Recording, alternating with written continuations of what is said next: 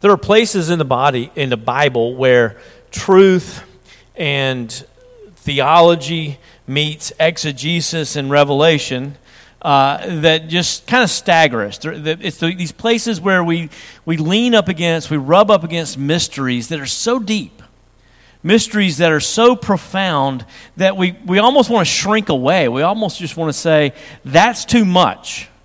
I can't go there. And we want to, especially people like me who kind of think of themselves as armchair theologians, and we want to stay in the things that we understand. Right? That's fun to stay in the places where you understand.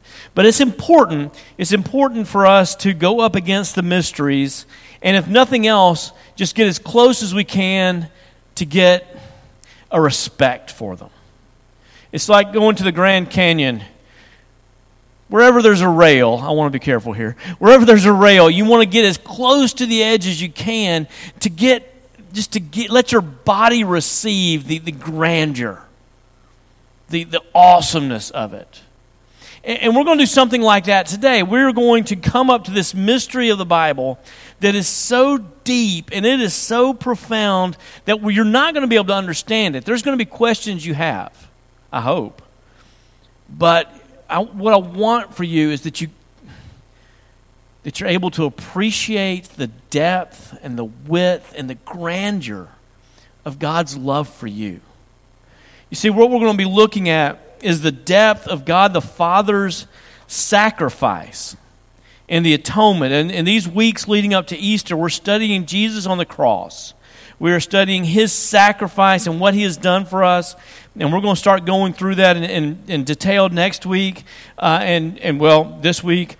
And the first thing I want you to see is the depth of God the Father's love for you on the cross. And the reason why I want to make that clear is because I think it's wildly misunderstood. As a matter of fact, I don't think it's understood at all. As a general rule in American evangelical thought, we don't understand who the Father is, and as a result of that, we don't trust Him. And I believe profoundly, I believe this with every bit of me, that if you understand how much God sacrificed for you, if you understand how much God the Father sacrificed for you, you'll never doubt Him again. If you really understood at any level how much He gave when He was giving us His Son, you would never doubt His goodness. You would never doubt His forgiveness. You would never doubt your forgivenness. You would never doubt your salvation. And most importantly, you would never doubt that He is for you. If you will have any appreciation of this at all. I think 95% of our spiritual struggles come down to one question. 95% of your struggles in life come down for one question. Your worries about your family, your worries about your health, your worries about your future, everything that you struggle with, your loneliness, your failures, your misunderstandings of where you are in life, all of those things come down to one question. Do you trust God? Do you trust Him to be good to you? Most of us don't. And I think understanding this passage of Scripture, which, yes, I'm going to say it again, this is one of my favorites in the whole Bible, and this one is actually true. This one is my favorite. If you understand this, if you will embrace it to your soul, I am absolutely convinced it will change every day of your life. And if you understand how much God sacrificed for you, you'll never doubt Him again. Please stand as we read this great, awesome text from Romans chapter 8.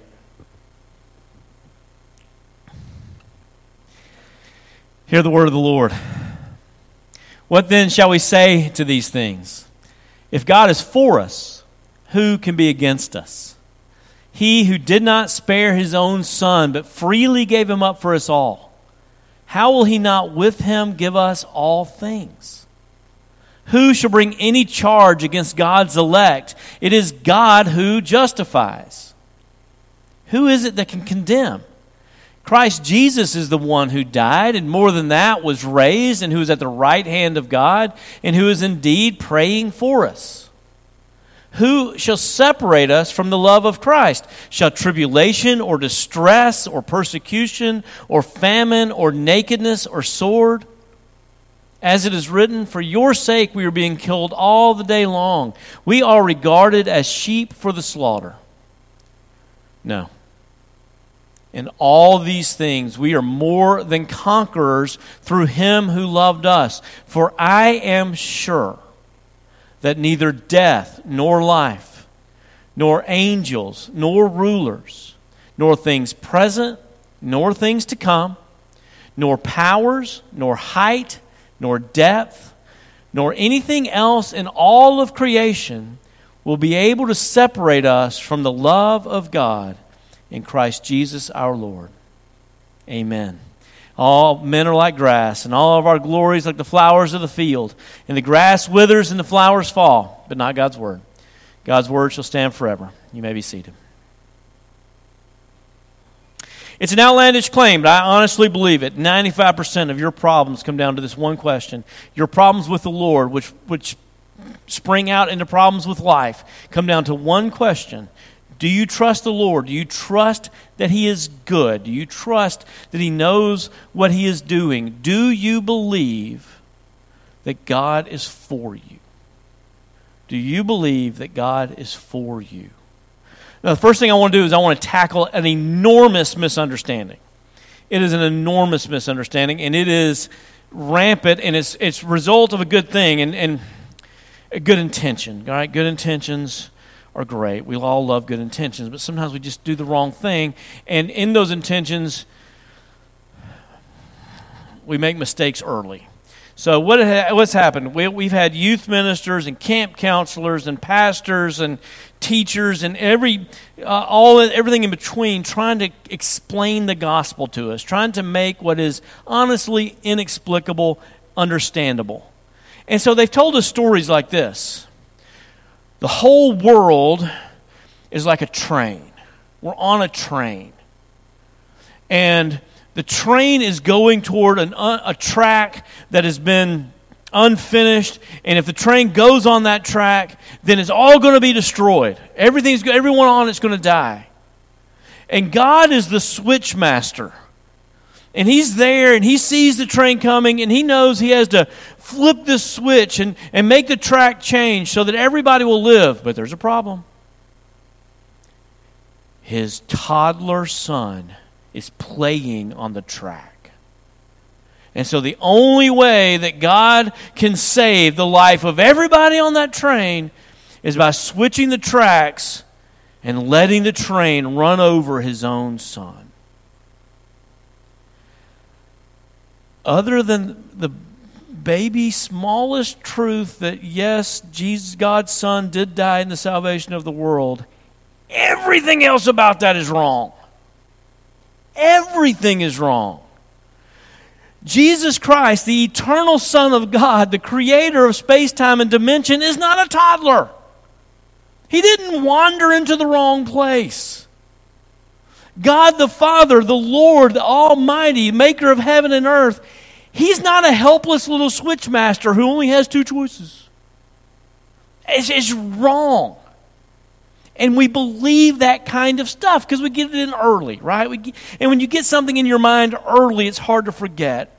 When my mom and dad, when they bought the house I grew up in for my granddad, they had to have the entire kitchen and bathroom ripped off and a new one put back on.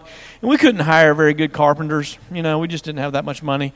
And the carpenter we did hire, he put the hot and the cold water on the wrong sides.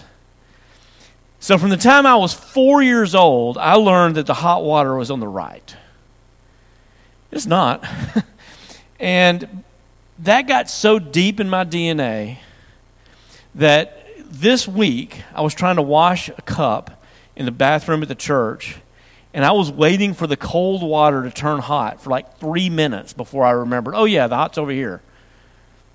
When you learn something early, it just gets down there deep, right? And you know what illustrations like the one I just told you, you know what they teach you early? They teach you that there's two gods. Right? We're not Trinitarian. There's nothing of the Trinity, one God in three persons. There's two gods in that illustration. There's God the Father, who's big and strong, and he really is God. He's the God, right? And there's Jesus, who is the little God, the Godlet. But he's nice, and he likes us, and he gets in the way of the big mean God who wants to punish us, and he kind of absorbs all that wrath for us. But the God the Father, he still doesn't like us. And he's just looking, if Jesus is ever asleep one day, he's going to get us. And Holy Spirit, we have no idea. We just leave him out completely because we have no idea what to do with him. And what that does to God, what that does to our understandings of God is tragic. Because why would you trust a God who runs a train over his own son? Why would you trust a God like that? And every time something goes wrong in your life, well, it's because the God doesn't really like me. And I guess Jesus just couldn't convince him to be nice to me today. And so he was mean. Because that's what he's like. And that's so wrong. It's so profoundly wrong, and that's why we don't trust God, and that's why we live a life of wondering what God's going to do to us next, and that's why we never really believe we're forgiven, and we never really believe we're right with God, because he's mean. And it's just not true. It couldn't be further from the truth. Don't let those lies have any purchase in your soul. Don't let those lies even get close. Actually, I do want you to listen close. When you start to hear those lies that God's not really for you, that God's not really on your side, I want you to listen close to that voice because I want you to recognize it. And know that that is the voice of Satan, and I want you to send it back where it belongs. Because God could not be more for you. Ask yourself this question. What's the only thing that God could give you that would cost him anything? Right? I mean, he could give you a planet made of diamonds. I mean, he could give you anything, right? Big deal to him. He just says it and it exists. The only thing that could cost him anything is giving you himself. And that's what he has done. He has given you himself in the person of his Son. And I want you to understand that. I want you to feel your Father's sacrifice in the cross. It's not a surprise to God. God's not, looking forward to punishing you, and all of a sudden Jesus throws himself in between you. This whole plan started from the God the Father's heart. It comes out of his love. God so loved the world that he gave his Son. What does it say here? He who did not spare his own Son, but freely gave him up for us all. The cross comes from God's heart. He gave him up. And that's an overwhelming picture, really. We can't even understand it. We have stories in the Old Testament that are meant to give us some insight into it. We have the story of Abraham, who's just kind of minding in his own business one day, and he hears the voice of God. Abraham, yes, sir? I want you to take your son, your only son, Isaac, whom you love, to the mountain that I will show you and sacrifice him there. And can't you feel every phrase just kind of getting closer and closer to Abraham's heart? Your only son, Isaac, whom you love. And Abraham obeys him, and he goes on a 3-day trip for 3 days thinking, how is God going to do this to me? Why is God going to do this to me? And then he leaves his men. He sees the mountain. He leaves his men behind. He says, stay here. Me and Isaac will return to you. We will return. Somehow, in his faith, he didn't know. Hebrews tells us he expected to receive Isaac back from the dead. He didn't know, but he knew that God had promised him a son, and he trusted God. And then he starts this hike up the mountain. And we're told he puts the wood on Isaac's back. And Isaac starts asking questions. Dad? Yes, son? I see the wood. I see the fire in your lantern. I see the knife. But I don't see the sacrifice. And it must have taken all the strength that Abraham had to say, God himself will provide the sacrifice, son. And he goes to the top of the mountain and he obeys God and he puts his son, his only son, Isaac, whom he loves, on that pile of wood, and he pulls out his knife. And at that point only does he hear the voice of God, the angel of the Lord, saying, don't do it. Now I know that you love me.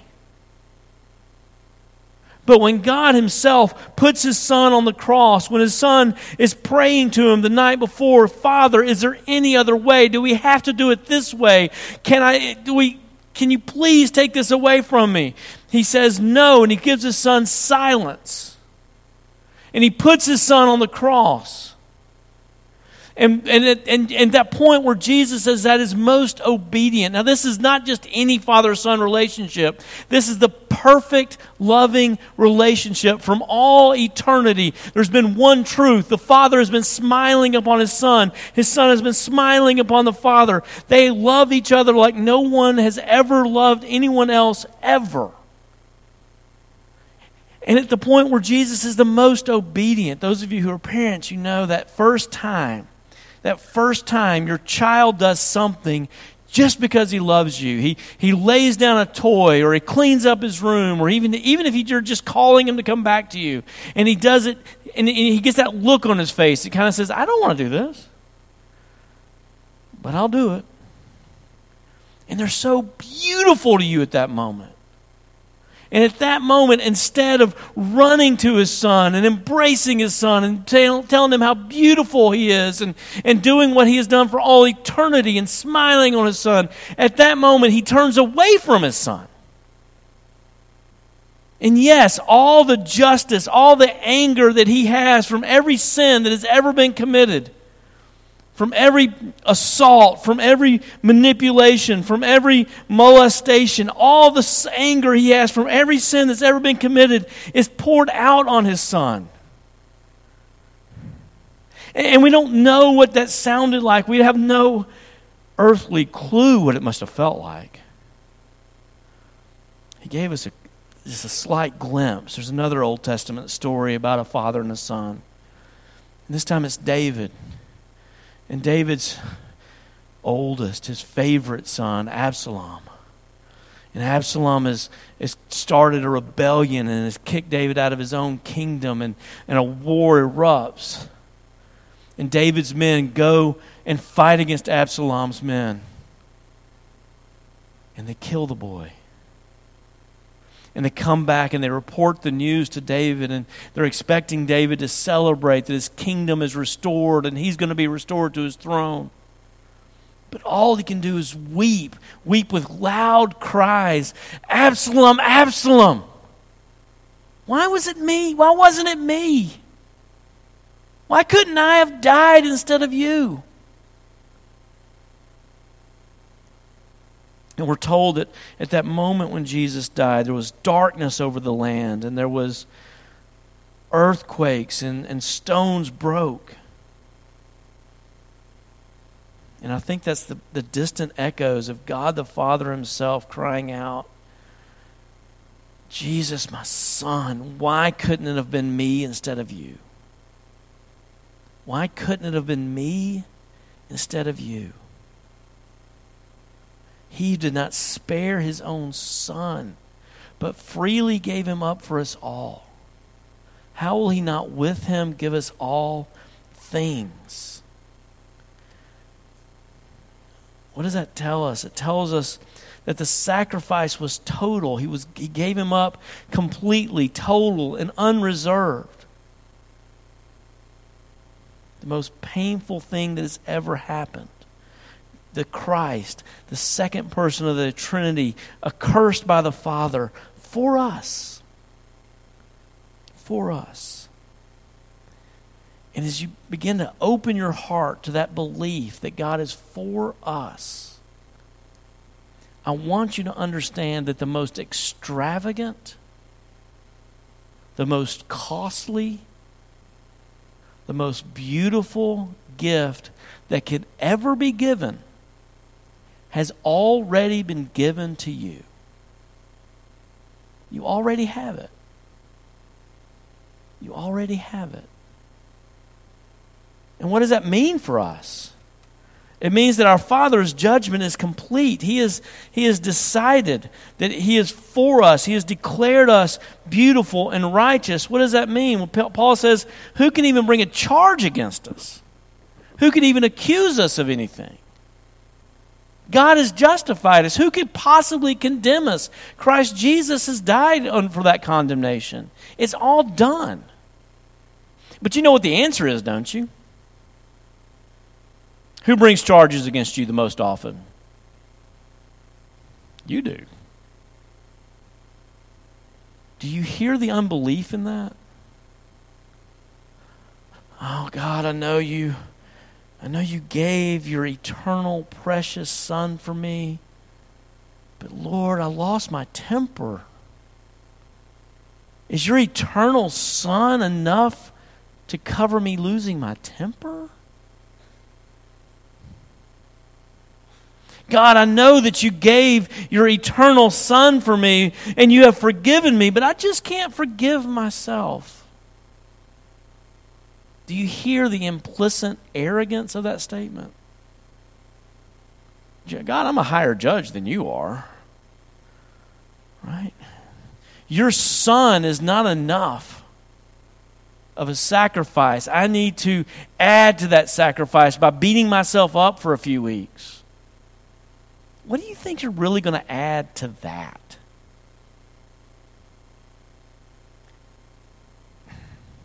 Or apathy. Do you see the arrogance and apathy? Lord, you gave your Son for me, but that's not worth worshiping you over today. Or just the unbelief and worry. Lord, you gave your eternal Son for me, but I don't know if I can trust you to give me a job. You see the insanity of that statement? If God loves you so much that He gave His Son for you, how will He not with Him give you all things? Then we can trust that whatever He gives us is for our good. Whatever He withholds from us is for our good. Because we know that He loves us. And some of us just insist on feeling condemned. And I want you to understand that your Father has given His Son for you. Do not dare to condemn what He has justified. Do not dare weigh your obedience against His gift. You can trust the Father. He's given His Son for you. And we can trust your Father's love. You can live confidently in a world that, yes, is filled with pain and sin and enmity against God and death. And God's aware of that, and He is redeeming that, and He is using you to do that, and He's using your sufferings to do that. And it doesn't mean that everything's going to be easy. We're still going to be considered like sheep to be slaughtered at times. And we're not called to a life of victory after victory. We're called to a life of self-sacrifice and service, and that's going to be hard, and it's going to be ugly, but it's not going to separate us from God's love. It's not. He's given His Son for you. And so we can be sure that neither height nor depth, nor Satan, nor earthly rulers, nor things in the present or in that ugly future where you always are asking yourself, but what if? What if? All those what ifs, none of those what ifs are going to separate you from the love of God in Christ our Lord. None of them. And I just want you to receive that. I want you to throw away the garbage, wrong ideas you have about God being the mean God up there who's just burning ants with a magnifying glass. And Jesus having to come to him to be the nice guy. And I want you to see that God has loved you so much that he gave you the only thing that could have cost him.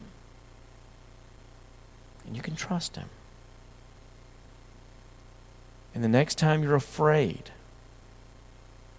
the next time you're worried, ask yourself the question, can I trust him? And let this Bible passage answer the question for you with a resounding yes. Please pray with me.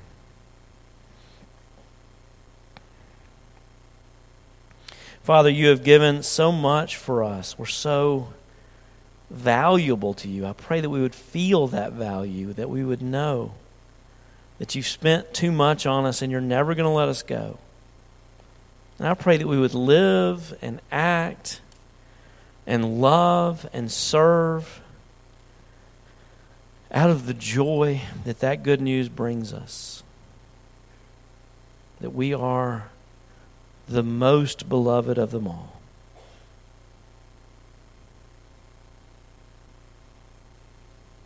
Father, we confess that we've had terrible, wrong images of you in our hearts.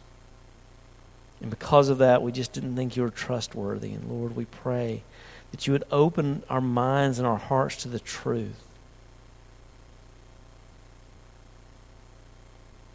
That you love us with a love that will never let us go, that has depths that will never be plumbed, that have heights that will never be scaled. Give us the grace to believe that, we pray in Jesus' name.